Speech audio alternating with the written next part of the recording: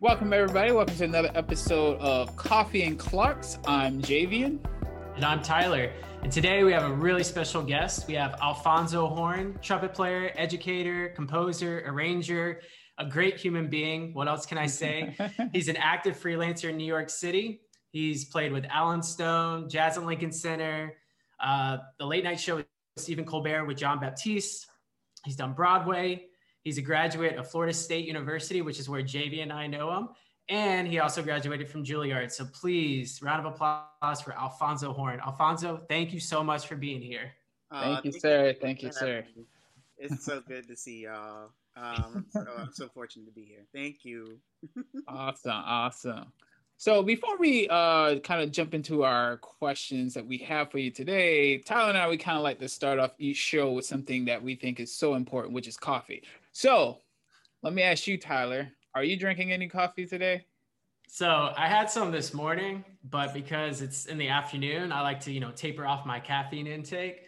So I'm actually drinking some decaf tea right now. Oh, so a little chai tea, decaf. So the way I do it, I put it in the French press. I let it steep in that and then press it down. And yeah, a little technique there. Measure it out, that kind of thing. That's fancy. That's real fancy. Hey, best of both worlds. That way, if you want something to kind of calm you down in the evening. So, no coffee right now, but tea. What about you? Well, it doesn't really matter what time of the day it is for me. I'm drinking coffee. I'm drinking it's medium roast by Perks Coffee, which is out of Savannah, Georgia. This is their Honduras blend. It's a medium blend. So that's what I'm drinking today. I went with a small dose, just like a half a cup, since it is the afternoon. This is how I taper off rather than okay. So yeah, that's what I'm drinking today. I did a pour over, standard. So so getting putting my Chemex to some good use these days, as much as possible. So yeah, that's what I'm drinking. Fonzo, do you drink? I don't know. Are you a coffee drinker or are you a tea drinker? Or yeah, definitely tea. I've tried. You would think because when before the quarantine, I was like really really busy and not sleeping much. So you would think I would drink a lot of coffee, but I don't like it. Or I get really jittery. And like I have a really bad response to it. Now every now and then I'll have like an espresso or something like that because it's just a quick shot and I'm like, woo, let's go. Or espresso beans, like I'll snack on that. Or energy, like the B12 gummies, or yerba mate is like my thing. I love yerba mate, the little drinks. So I just have. Well, I have this cute cup. I'm trying. It was a gift. That is cute. It was a Christmas gift. So I have this cute cup, and I'm just drinking some green juice right now. So nice. I had a late night last night. So fair enough. All right. Well, that's our coffee talk for today. Very unique. Yeah. Very unique. So question for you. Yeah. So what gave you the drive to invest your time and effort into your craft? How did that get started? And it seems like my time around, you've always been very internally motivated. So like what sparked that? I have to give, a shout out to my upbringing, the way that I was raised. I was raised spiritually. And that was something that I think for me, I always had a personal connection to the divine, whatever you want to call it, to the universe, to God, whatever. And so I always was asking myself, the deeper questions, always reflecting. And one of my favorite mantras that I love telling people is like, if you feed the passion will feed you. And so whatever that is. And so for me, and like that's what we're all discovering during this time, is that we're, that we have to look at ourselves more than just musicians. Not just music and playing for people. What else are you interested in? What is like your full passion?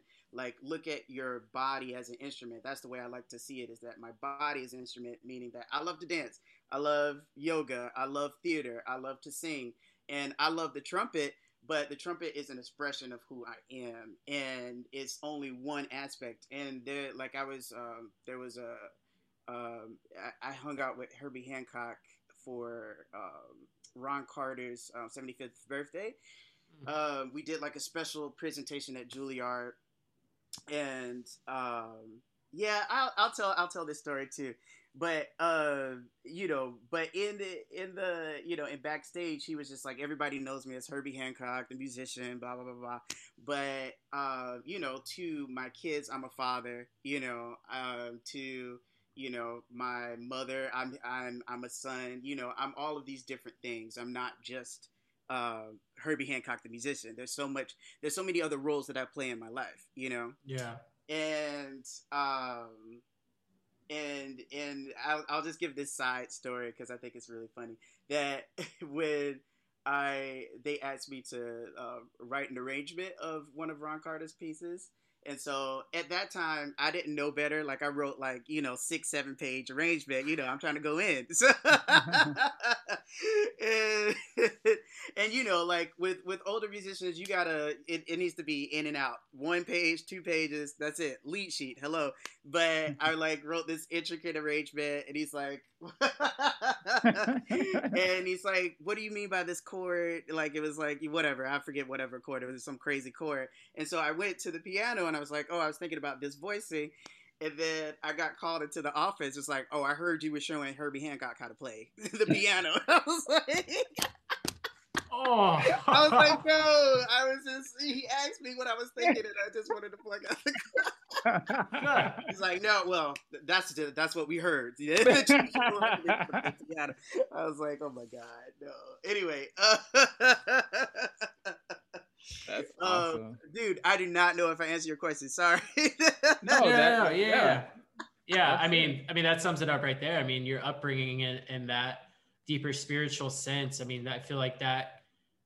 I mean, Jamie and I talk about it, the why, like why we do things. And if your why is strong enough, it'll carry you through different seasons of your life. And so whatever season you're in, whether it was like middle school, high school, undergrad, graduate school, getting started in like freelancing in your career. I mean, it seems like you've always have, I mean, that why can surely change over time and adapt, but if it's strong enough to keep you going, like sometimes you don't second guess, like you understand, like you said, this is just part of you. It's not all of you. It's an aspect of who you are. Exactly. Well, I mean, and you know, and it's a good story to tell of like how I started out playing was with my father. My father is a musician, and you know, as I was saying that, like I had other interests. You know, I wanted to be dancing and doing theater and stuff like that, like more musical theater type of stuff. And you know, my dad showed me how to play the trumpet. He doesn't play trumpet as a profession, but he used to play trumpet in high school. And he's mainly a blues pianist and singer. And yeah, and he worked with Jim. Like Jim worked at Pro Music. I don't know if you remember Pro Music in Jacksonville. I do, yeah. Yeah, but my dad fixed instruments and worked at Pro Music, and Jim was there for a while too.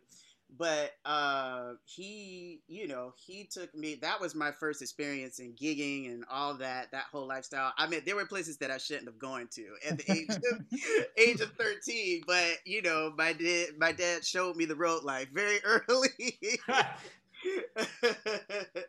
But you know, I think for me, the moment that I was like, okay, music is like what I want to do. Obviously, I was passionate, like in, you know, what. You know, it's like I'm a passionate person. Y'all are passionate people too. You know what I mean? But like whatever I choose to do, I'm very indecisive. But when I choose to do it, I like to go in and like, you know, do the thing. But it was for me. My moment was in college at FSU, and during the summer, I needed some bread. I needed money, obviously, and I worked for Cutco. Y'all remember Cutco, the knife company? The knife, yeah. And there were aspects about it that I love, like because I love like meeting new people and getting to know, you know, people. So I love that part, like just knocking on people's doors and saying, "Hey, what's up?" But I mean, imagine that like now, like. Cutco's out of business, I suppose. But anyway, I did that, but I hated the corporate vibe. I hated the like pyramid scheme, that whole thing. And then the other job that I had was like working for a dentist office. And they were friends of ours, of like family friends, and I had fun with them, but like the actual gig was like, no fun, and and that was my moment where I was like, oh, let me figure out what my passions are, and my passion is music, and like let me put as much energy, let me feed this passion so that it can come back to me. And I was like, I knew from then on that I had to like have a career in music. And I'm like, and I feel like we're all so lucky to have a career in the creative arts, because most people have to do jobs like that, are jobs that they hate to do, to make money, to survive. And I feel very blessed and very grateful to just be making a living out of something that I love, and to be given that opportunity, but yeah, anybody young looking at this, anybody who's trying to figure out what they do, it's like really figure out what your passion is, and what you love to do, and just do that, and it'll come back to you. And everything, like all your passions, not just whatever one specific thing. Because like when you go to college, it's like, oh, I'm a classical player, I'm a jazz player, I'm blah blah blah blah blah. But like I think once you get out of that system, it's like you realize, oh, like for me, for instance, like who knew that passion for theater would come back, but like a lot of my work now is involved with theatrical projects and stuff like that. So just being honest about where you are, and what your passions are, and where and how you want to feed them. Okay, I'm done. Sorry. That's great. No, man. that's great. That makes absolutely good sense. I mean, like Tyler said, we talk about that all the time. Feeding the person, not just the trumpet player, and and being well rounded, and having those interests outside of music. You're more than just a trumpet player. So that's absolutely true. So here's another question for you. Who's been your biggest influence over the years? I know you talked about your dad and getting you started, but anybody else outside of that? Oh, can I give a couple people? Oh, absolutely. You can go as many as you want. Okay, cool. So, I would say a big transition for me was actually Lauryn Hill. Not current, not Miss Hill. Okay, not the current Lauryn, but for me, the moment in Lauryn's career that changed my life was the MTV Unplugged. Oh yeah, all guitar. I love that album. Yeah, and listening to her, well, one, she's like one of the best lyricists ever, but listening to like what she said, and that's what made me get in touch with like who I am as a person. Like, like one of her lines, my favorite lines is like, the real you is better than the fake somebody else, And so she was talking about her career, all these people that like 20 people behind her pushing her up to be the Lauryn Hill, and she's like, she forgot who she was in that process, And so even that day for MTV Unplugged, her throat is raspy, it's not the best we've ever heard her play. And she's like, yeah, I was sick coming into this, and I was like going back and forth, should I do this? But like, I'd rather show my authentic self and show where I am and be truthful and honest, And that was like the first time that I looked at life from that kind of perspective. This was like, I was like 17 or 18 at the time. And so I was like, oh, you got to look good. You got to be fly. You got to like, it's all about a presentation. And for me, like, even then, like, around the band kids, I was like, whatever, that type of Fonz. But then around church, I was that type of Fonz. And then around the family, I was a different type of person around people. And so instead, it was the first time that I started to ask the deeper question of who is the real me? Who is that? And I have to thank Lauryn Hill for that. So Lauryn Hill is one of those people. Then Marcus Roberts is definitely up there. I mean, Jim too. I'll give a shout out to Jim because Jim was, the very first person that really taught me the meaning of discipline and fundamentals, like and how it applies in all areas of life. Though, like obviously it was with trumpet. Like these are the building blocks of trumpet. For him, it was sound, flexibility, articulation, finger dexterity, scales, and stuff like that, you know, and understanding the building blocks, the fundamentals of trumpet. But then, you know, as you do that, you build that kind of discipline, but then you think about that for life. What are the fundamentals of life? What are my big values? Or anything that you're learning, like if you're learning how to bike, if you're learning how to dance, whatever it is, that like what are the fundamentals, and really getting down to the bare bones of that. And so, like, you know, my roommates make fun of me all the time because every time I pick up the trumpet, it's either lone tones or I'm buzzing or free buzzing. They're like, when are you gonna play a song? Like, and I'm like, for me, it's just like I can just do an hour long tones and then I'm ready for the gig or whatever. You know, I mean, that's changed. My schedule, you know, obviously my routine has changed over time, and we can talk about that if there's time. But like for me, it, you know, it was like understanding, like I said, with him, like the fundamentals and the discipline, and putting that in every area of my life. I learned that from Jim. And Marcus Roberts, for me, he was another person that like taught me about feeding the passion and all that kind of stuff, because that I love this story too with him, is that my first lesson with him, he asked me, what do you want to do? I was like, well, I was expecting you to tell me what I need to work on, and I'll come back next week and have that together for you. He was like, no, do not come into my office ever again until you know what you want to do with your life, you know? And so the next week I like wrote out a 5-year plan of what I wanted to do. Well, actually what I really did, I'll tell you the truth, that what I actually did was ask myself when I'm on the deathbed, what I want to look back on.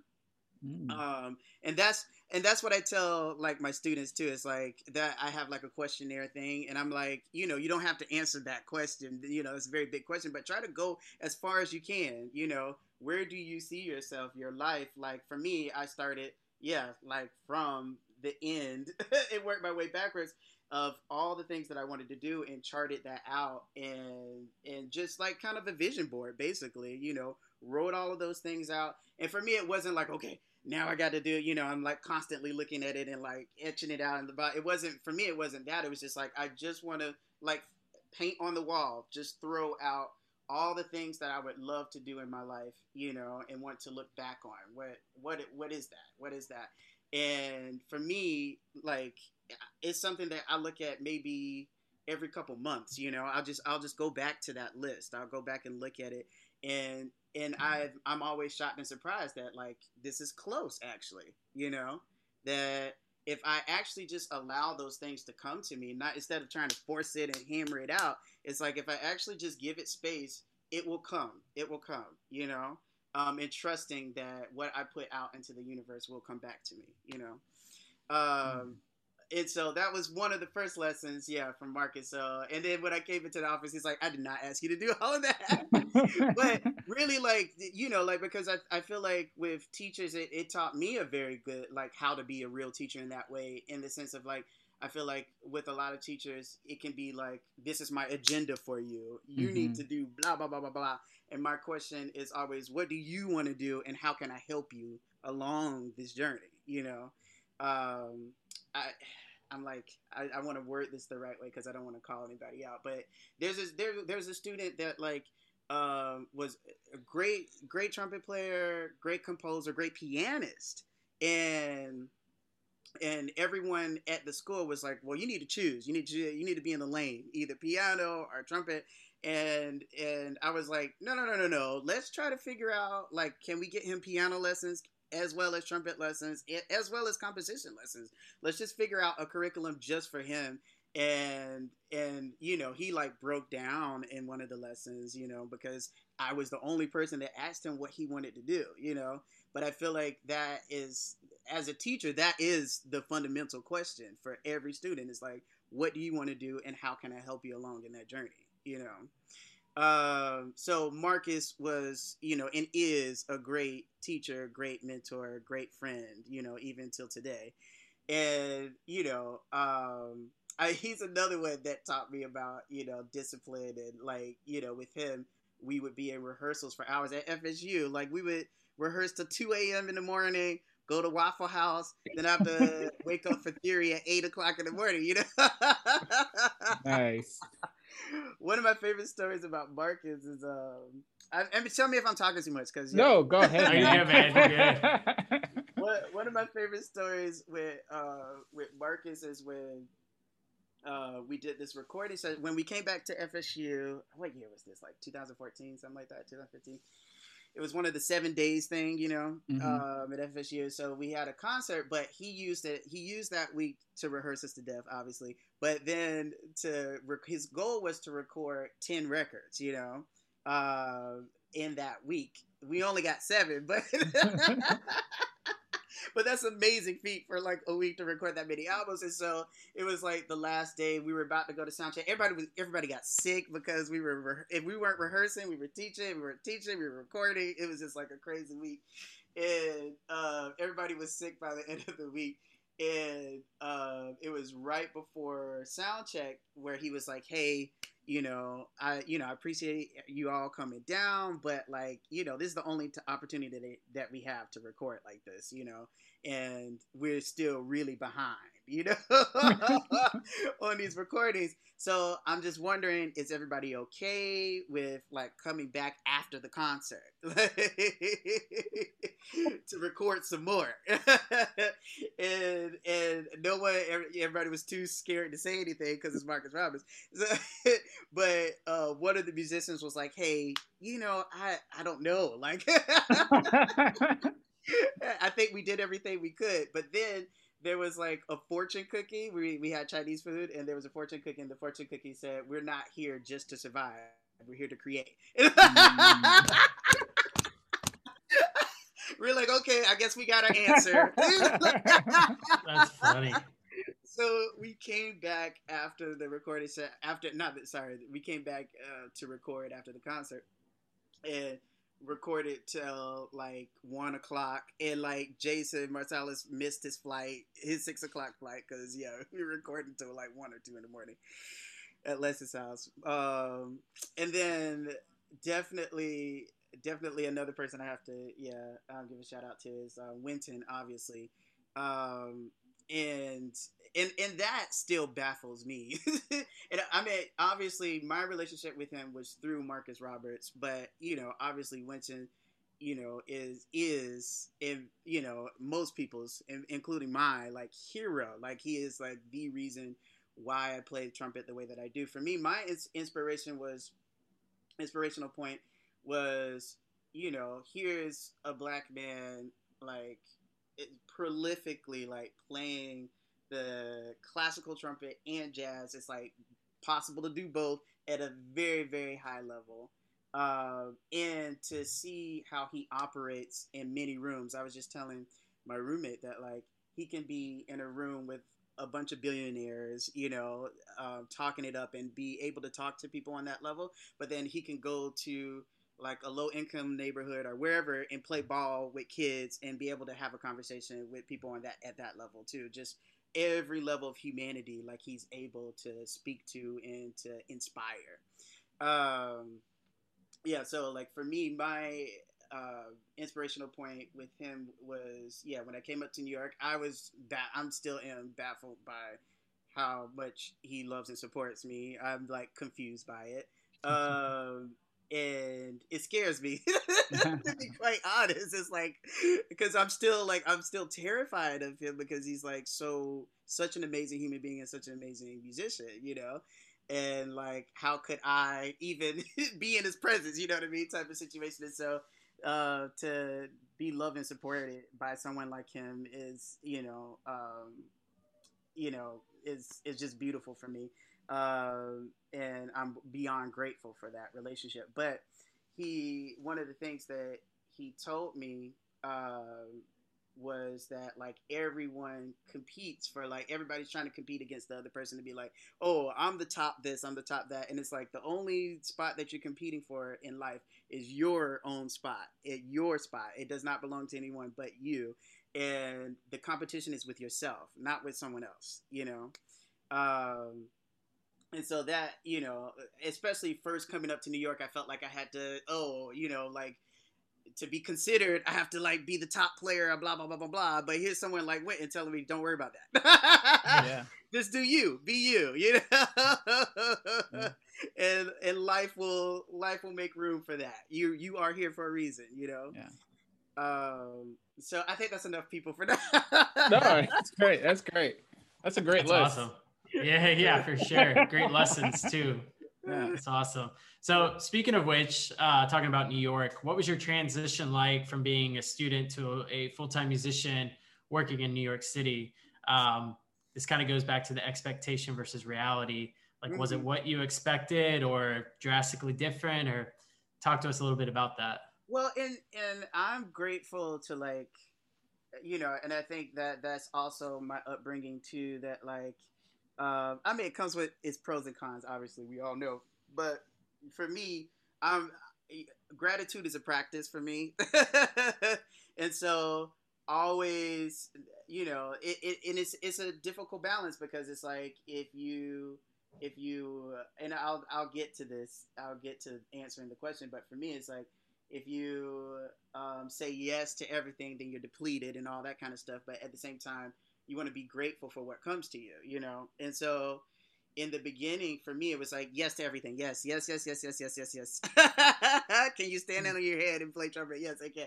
But I think for me, that kind of humility actually started before graduating. For like, I played with the Disney All-American College Band. And that was a moment where I was like, I felt like I was above it. Like, I want to be a real serious jazz musician, not, you know, dance around at Disneyland.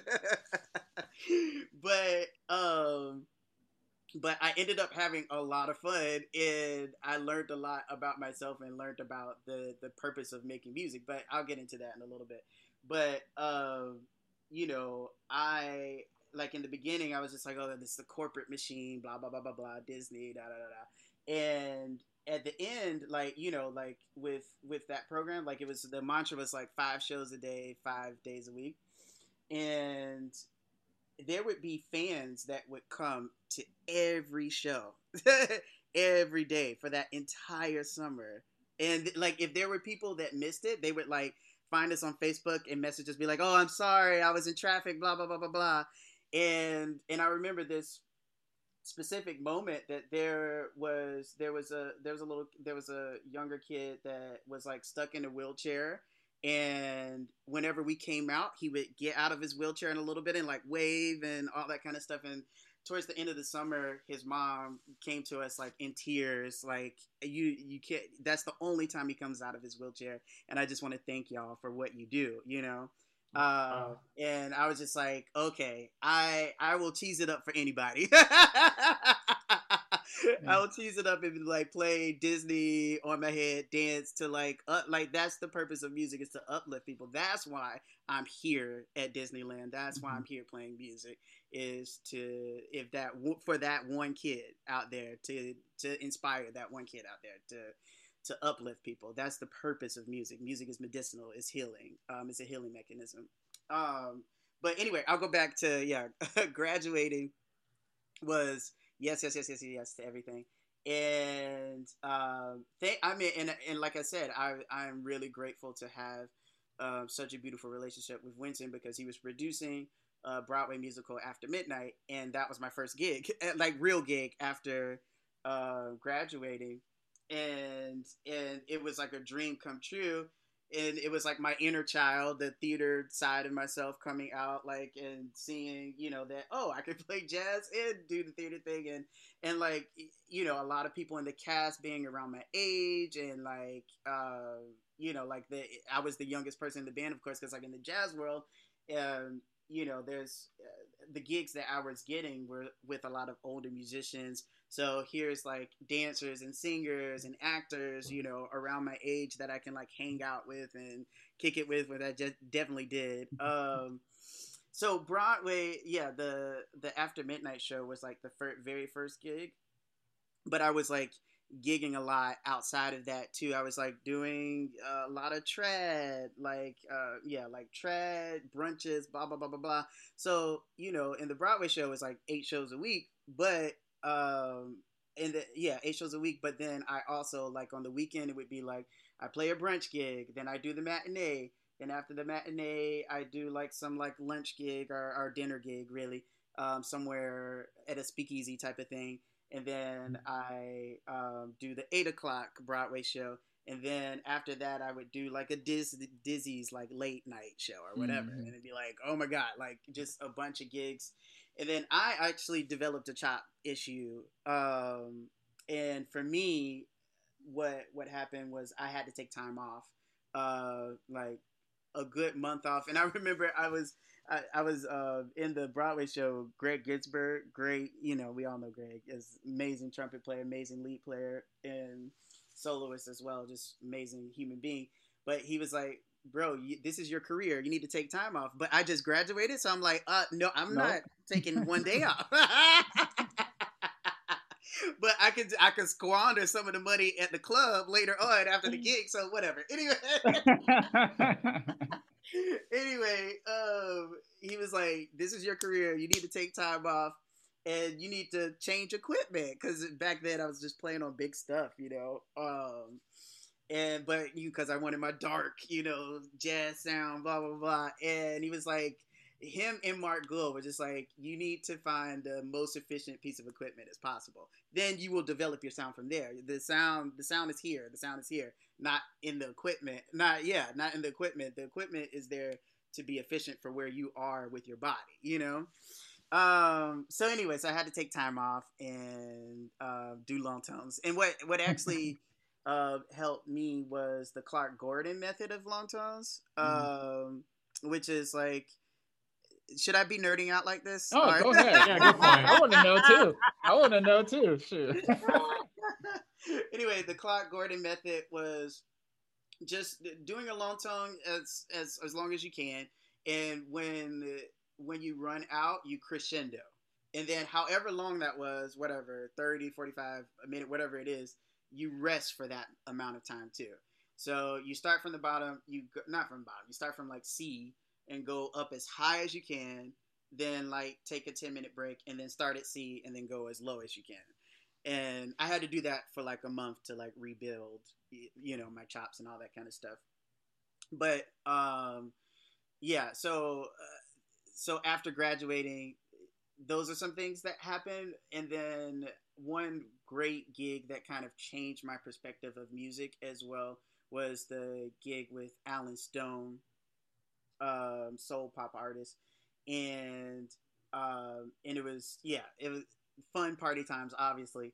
But the takeaway for me was like, on the stage, he's the son of a pastor, so like he grew up playing worship music and all that kind of stuff. So the reason why I say that is because the functionality of the music, it wasn't like a, for example, like James Brown, the music got to be tight, blah blah blah. So it wasn't about the music being perfect. He was like, I don't like, and we would pray before every show, or hold hands and whatever, set our intentions before the show. And he's like, I'm here to like, like, it's not about making every note perfect, it's about like, reaching the people. And like every show he would go out into the audience, hold hands, and all that kind of stuff. Imagine that now, anyway. But and we just had fun on stage. I got to sing background. I got to dance. I would be dripping in sweat like after every gig. I had to wear like a tank top because I'd be like dancing so hard and sweating so hard. And it was a lot of fun. And then I got called to audition to be a director for this youth jazz orchestra.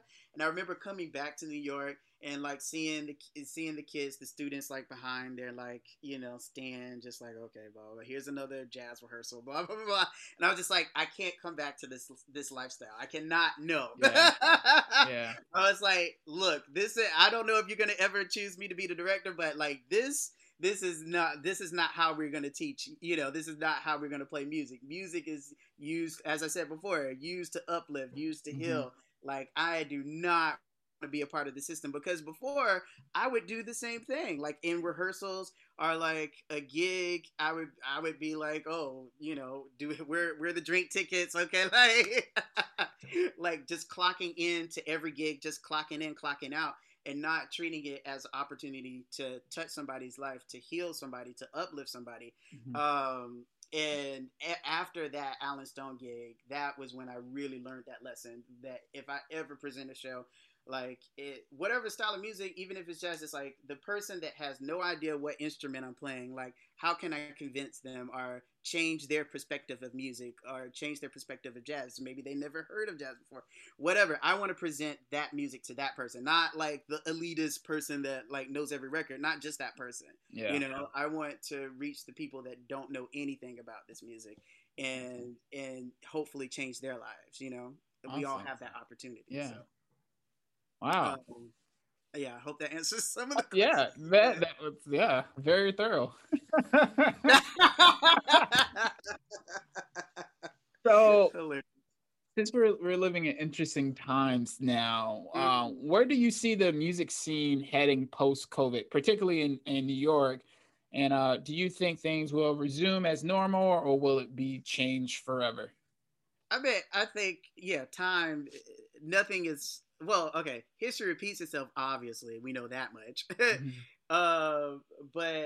I feel like, you know, even with this, you know, I mean, we had the Spanish flu 100 years ago. So, like, even with this pandemic, this current pandemic, you know, is a repetition of what's happened in the past.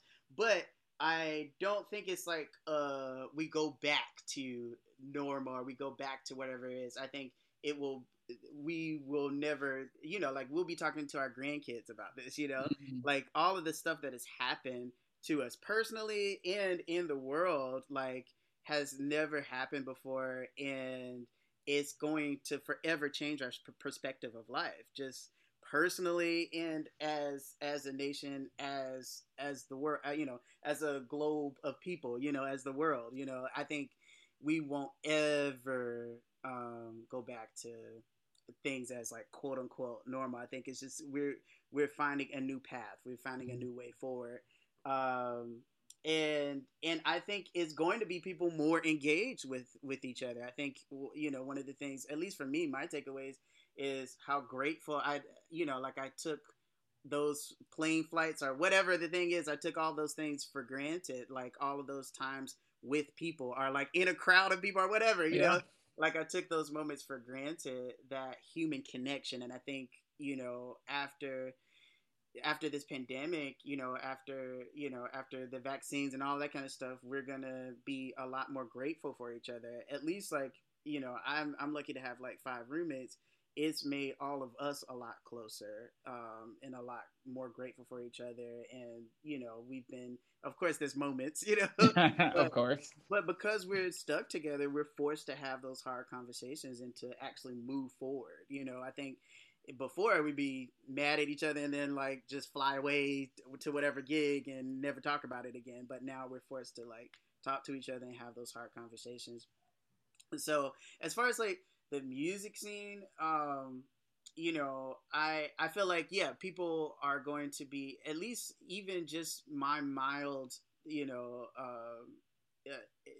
like just playing outside, not anymore, and we'll talk about that, but like I would say in the summer, you know, I would busk or play outside with some friends and seeing how people were like, oh my God, music, blah, blah, blah, blah. So I think people will be like way more invested, are ready to like listen to music, way more engaged to it, on a personal level. But then also we have, you know, the avenue of virtual reality that like, oh, you know, I don't have to like fly to whatever university to teach. I can teach here virtually. So there's that avenue too. We have that, you know, hopefully it doesn't become only that, but we, you know, we're forced to like learn these new skills, you know. The virtual online skills are just, you know, most musicians, I got all the recording equipment now, and like, yeah, we're doing this podcast. We're like learning new skills, and it's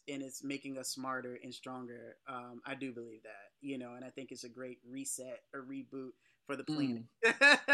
I know the Earth is very grateful. So yeah. No, I like the idea. It's a reboot of Yeah. society in some sense, yeah, for better or worse. But I think in some ways, especially musically speaking, it is for the best, because we I have think all these that's new avenues, virtual learning and teaching and presenting concerts and master classes that we never really thought about doing prior to being forced to do it. So yeah, hmm I think that's great. Yeah, I think it is a reboot. Yeah, definitely. yeah. Yeah, that's good. So currently, do you have any goals in place? I mean, it doesn't have to be like music related, but what are some things that you're working on in your life or things that you are actively trying to seek out? hmm that's okay. That's a loaded question, but It's all right. We got time. We're good. apparently, no. For for me, I mean, my goal, I have a lot, but the main one is balance. That is, I'm someone that, as you know, I operate in extremes, and I've had to suffer from it, and I'm really working on how to be balanced in every area of my life. For me, if there's like a project, a thing, I put all my energy into it 110%, and then I get depleted, and then I put my energy into another thing 110%, and to like really understand that like it's okay to say no, it's okay to make time for myself and my wellness and well-being. So for me, back to what I was saying when I graduated, I was just saying yes to everything, yes, yes, yes, yes, yes, and and I, yeah, it's hard for me to say no to gigs because at this point, gratefully, I would say, yeah, obviously before pandemic, obviously there's no gigs now, but Right, right. but before pandemic, I was, I wasn't sleeping enough, I wasn't resting, I wasn't eating well, I was gaining weight, like all this stuff, I was sick a lot, and not taking care of myself because I was like, yes, yes, yes, yes, yes, yes, yes, yes, yes, yes. And and my body was showing me little signs, and like for me, like it was a year ago, I felt, well, first it was a couple years ago, like sciatica started to settle in every now and then, and then as yeah, a year ago basically, I started to feel this uncomfortable in my knee, and then in 2020, I was doing, yoga every day, like, and it was just getting worse and worse and worse. And then I saw a chiropractor. The chiropractor said I had scoliosis, which is a curvature in the spine, and felt like if he could get me aligned, then maybe that would help with the knee issues. And then, this is ironic that even during the quarantine, I was really busy because I was teaching at Michigan State University, and then and trying to switch over to the virtual thing, and then trying to finish up whatever gig things, not in person, but it became virtual and all that kind of stuff, doing a million videos and stuff for that. And then I was working for the Louis Armstrong House Museum. I was doing a children's show, um, like educational show thing, but it was a lot of work, and it took weeks to like edit and do the whole thing. And it was the last take of that. It was the last take of the Louis Armstrong thing. I was changing my costume or whatever, and I tripped and fell and fractured my femur. I couldn't move. The ER had to come in and take me, ambulance, sorry, take me to the ER, and and I was screaming all night, and the X-ray, and they took an X-ray and an MRI, and it showed that I had they call it a giant cell tumor. It's like the size of a golf ball, and it eats at the bone. And it broke it. It like ate through my bone and broke it up into eggshell pieces, is what the doctor said. And it started to eat into my muscle tissue, so they had to work really quickly to remove it. Um, and they replaced it with bone graft, cement, plate, and 6 rods. And And my recovery should have been normal after that, but there was miscommunication with the doctor's office and with physical therapy. I was supposed to see a physical therapist in like 48 hours, but it was like 2 weeks before I saw one. And then that physical therapist wasn't getting the doctor's notes, and didn't know what to do with me, you know. So, and it fast forward to like 4 or 5 weeks later, my leg freezes because if you don't do the right exercises, if you don't move it enough, the scar tissue builds and settles in place. So that's what happened. The scar tissue built and settled in place, and it was frozen, and I can't bend it basically. And I can only at this point, after 2 other surgeries. So there's 2 other surgeries after that to try to get the range of motion back through removal of that scar tissue, and they said it was more scar tissue than they removed out of any patient they ever had.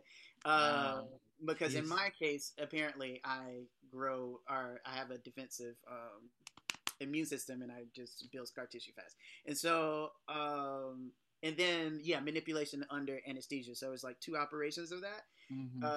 And in the summer it's at 50. Now it's at like 70. But you know, you need a minimum of 90 degrees to like function normally, to go upstairs and all that kind of stuff, or to run or anything like that. And most people have 130, and I'm like stuck at 70. So right now I'm continuing to see physical therapy every day.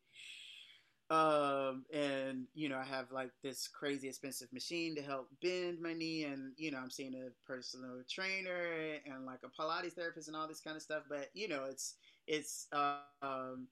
it's very ironic, you know, the way that it happened is that like my body waited until I was completely done with all my work. That was like my last obligation for a long time, was the Louis Armstrong thing. And my body waited until then to break down. And then, you know, I'm like asking, praying for balance. I want to be more well. I want to live a more well-balanced lifestyle. And like, now I'm forced to do it. Yeah. I'm like, oh, all of this had to happen for me to learn this lesson?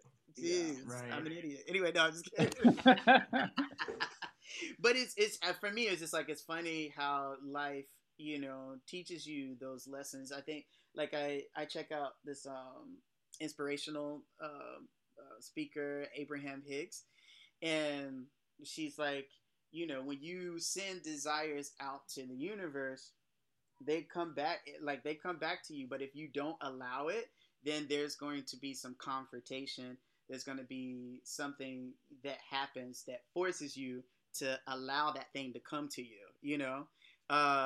So I felt like this was an example of that. Yeah. I asked for wellness. I asked for well-being, to live a more balanced lifestyle. And I think this is what I asked for. I think this is what people said, like, be very specific when you pray. Be specific about what you how you ask. How you ask, be very specific. Yeah. Wow. Like this, whatever. Anyway, so finding balance. Wow. Yeah. Absolutely. I mean, Tyler and I think we did a whole episode about that, and you know, our struggles with finding the balance in our lives with our schedule and all the things that happen. So I think we definitely feel you, and you kind of being forced, you know, it's forcing your hand, your body is forcing your hand to, you know, find this new balance in your life and being physically and mentally healthy and all those things. So definitely understand that. But that's a big challenge you're going through. And I you know, correct me, I remember you did a campaign, fundraising campaign for that. If you want to talk a little bit about that, you know. No, and you know, I wasn't going to, and it was actually some friends in Florida that, because you know, I'm like, everybody's struggling. I don't want to put myself out there like that. And my friend was like, if you need the help, like you should ask. Like, it's okay to ask for help. I have a hard time receiving, you know, so love and support and, you know, all that stuff, because, you know, the way I was raised, you know, like I don't want to ask anyone for anything that I can't do. And like, even with my mentors, you know, like Winton, like Marcus would always be like, oh, why don't you should call me more or whatever. And I'm like, I don't want to waste your time. Like, you know? Like, for me, it's like, asking is a last resort for me, you know? that I feel like I should be able to do it all on my own, Mm-hmm. and so like really learning the humility in asking and receiving, that was one of the big lessons that I got from that. And then also like understanding that there's a community there, like that loves you and wants to support you in whatever direction that you're going. So like, like social media and all of that kind of stuff, I had a different perspective of it, which was like, I'm an artist. Check out my show. Check out who I'm playing with. Blah blah blah blah blah. And I hated that aspect of social media. Yeah. I'm just like, oh, it's gross. I hate that. But then with this, it like really taught me that like, oh, if I'm just honest with where I am in my life, I don't have to present myself every time. Mm-hmm. I can just show everybody or share with everyone where I am in my process.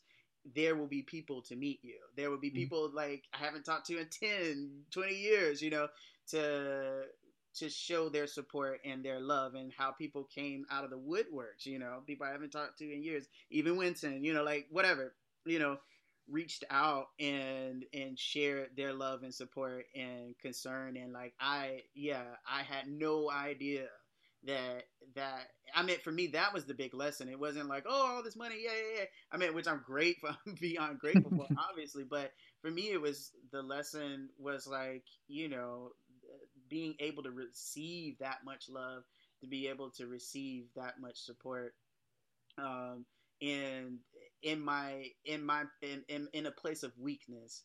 That was what was beautiful to me, that like I didn't have to present myself as put together. I could present myself or share myself as weak, or not weak, but show myself as in a compromised state, that not in the best condition. Right. And people are still going to be there. People are going to show up more for that, to uplift me. So that was just a huge life-changing moment, Absolutely. I think that's one of the issues with social media, because I think oftentimes social media, we try to present the best version of ourselves, and sometimes that's not even the actual who we are. Exactly. So when we are in tough situations, it's kind of hard to be forthcoming, because that platform does not allow us, or it makes it hard for us to be honest and authentic, because it goes against what, in some ways, it goes against what those platforms are designed to do. Yeah. So yeah, but it's like how you use it. It's a tool. Yeah, exactly. Yeah, exactly. So one last question for you. So you mentioned it earlier, but you spent this past year teaching at Michigan State University for ATN, another FSU alum, while he was on sabbatical. What was that experience like? And is teaching something you enjoyed? I love it. I mean, honestly, it's like, okay, I gotta put my words together the right way, because the opportunity was amazing. The gig was amazing. It was another example of saying yes to everything, that like I did that gig, but I was also, so like I was teaching there. I would fly over there and teach for like 3 days, but then I would go join a tour on that Thursday, like throughout the rest of the week, or go to New York to play some more gigs and then come back. So I had no days off. And like, I was always on the plane, running on like 3-4 hours of sleep. And it was my first year of teaching. And, as I'm sure that first year is just crazy. And I hadn't been back into the school atmosphere since I graduated. So it took a while. A lot of PTSD came back. Like, I was like, oh, I didn't resolve this. Okay, this is coming back. And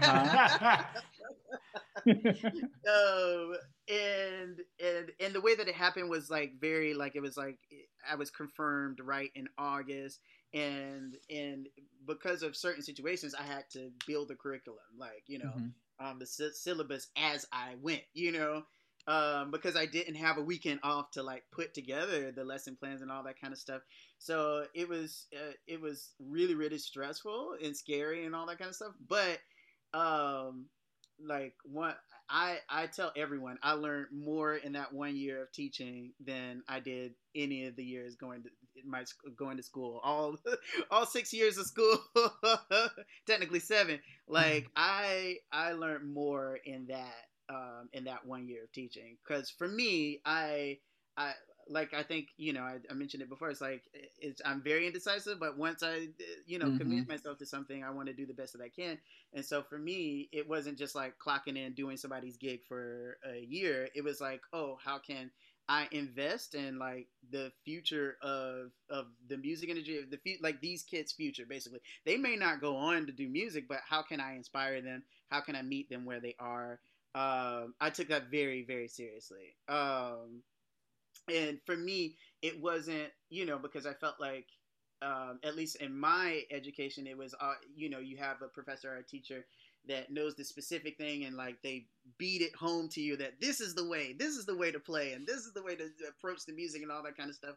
And I did not want to have that approach with the students. I wanted to just be an open resource for whatever direction they wanted to go in music, or whatever else it was, not just music, composition, whatever, dancing, theater. Yeah, there was one kid that, like, amazing musician, but also loved to act. I'm like, okay, cool, let's talk to the drama department, whatever, But showing the whole spectrum, whether or not I had the skills. So like, like if you're into avant-garde or whatever it is, like, I don't know much about it, but like, let me help you find some resources or whatever. I want to give you the full spectrum of like what the music is, what jazz music is, not just one period of time. I want to show you everything that I can, and from there you choose what direction you want to go in the music.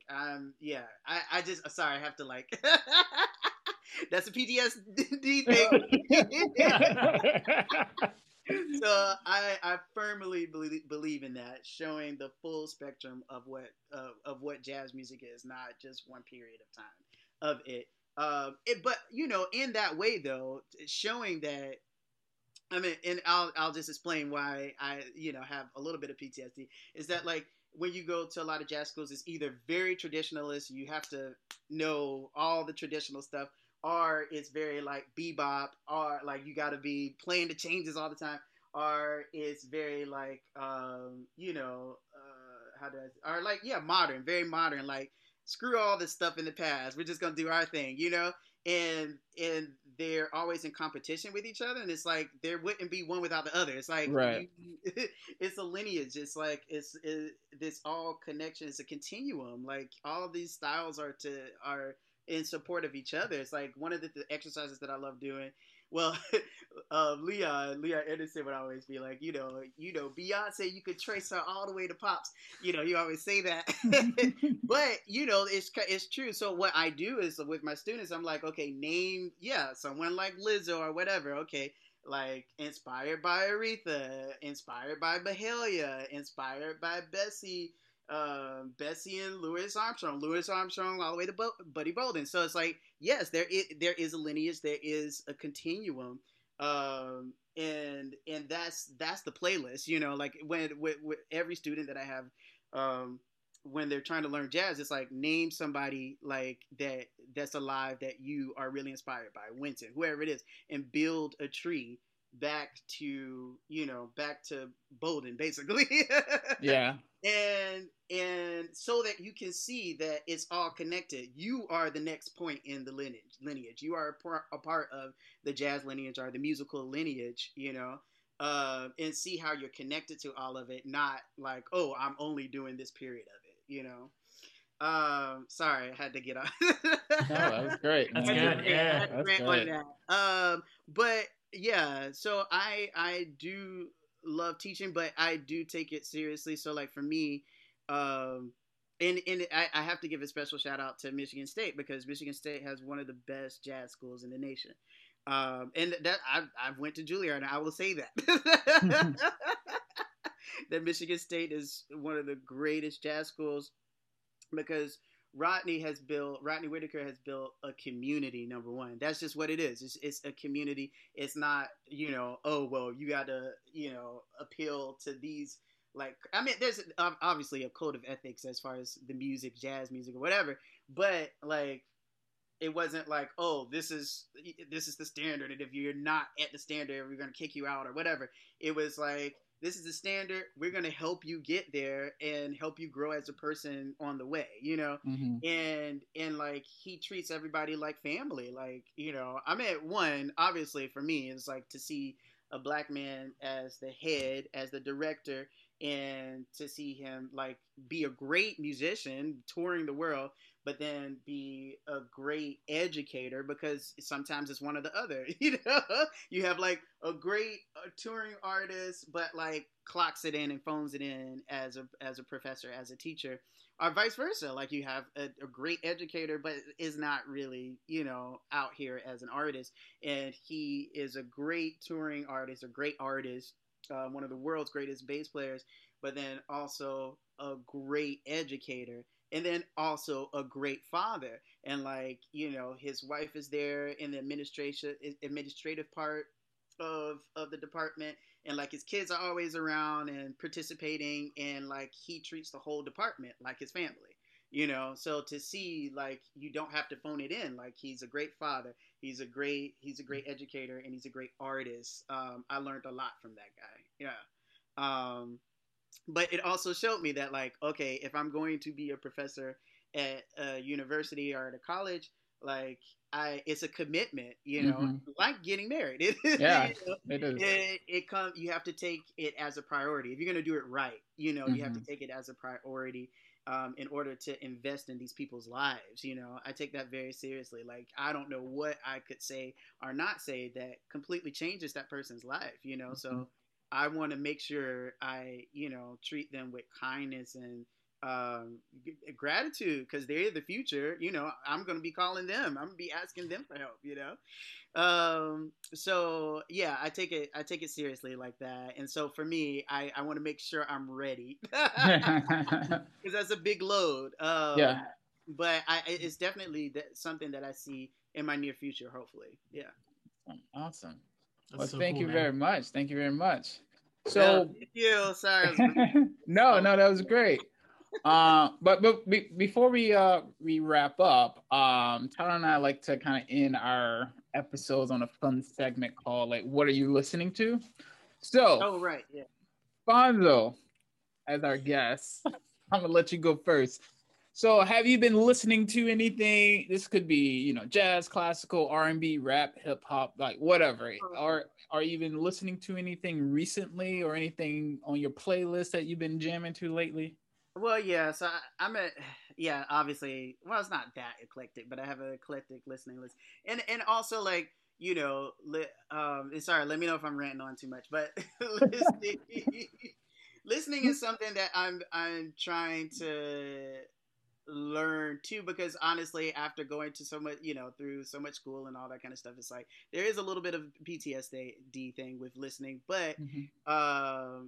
you know, finding the inspiration in the meditative practice of listening, I'm Mm-hmm. getting back into. And so for me, meditation, Yeah. listening to mantras and affirmations, even just ocean sounds, you know, starting there.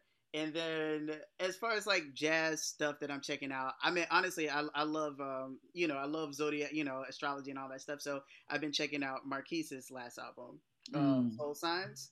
And I think it's really dope that, you know, an example of these worlds that are seemingly separate, that he's bringing them together, that he's interested in spiritual practices and astrology, and he's a great jazz musician in bringing it together, that like no one's really done that since Mary Lou Williams and Yeah. her Zodiac Suite.